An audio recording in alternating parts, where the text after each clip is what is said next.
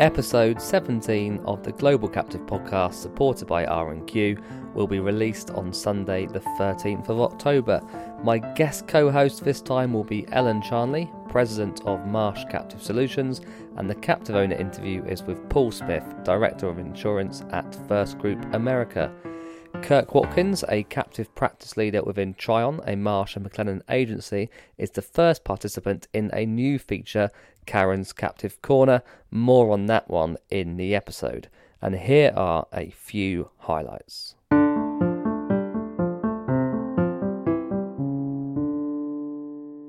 Established captives probably have sufficient capital already, if they've been run well, to absorb additional exposure. It's perhaps the newer ones that may need to think a little bit more strategic about how to create surplus. And of course, that doesn't mean locking cash into the captive. It could be with letters of credit. It could be with loans.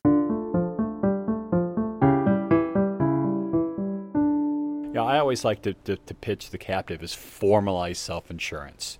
And so you're adding form and structure to the self-insurance process. You have the actuary who's looking at the losses.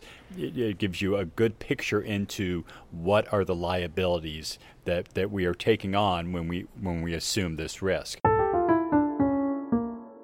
If you're already offering the benefits and they're 100% insured through an insurance company and you have a captive, it makes perfect sense because of the low risk profile to put them into the captive and make them profitable lines of business for the captive.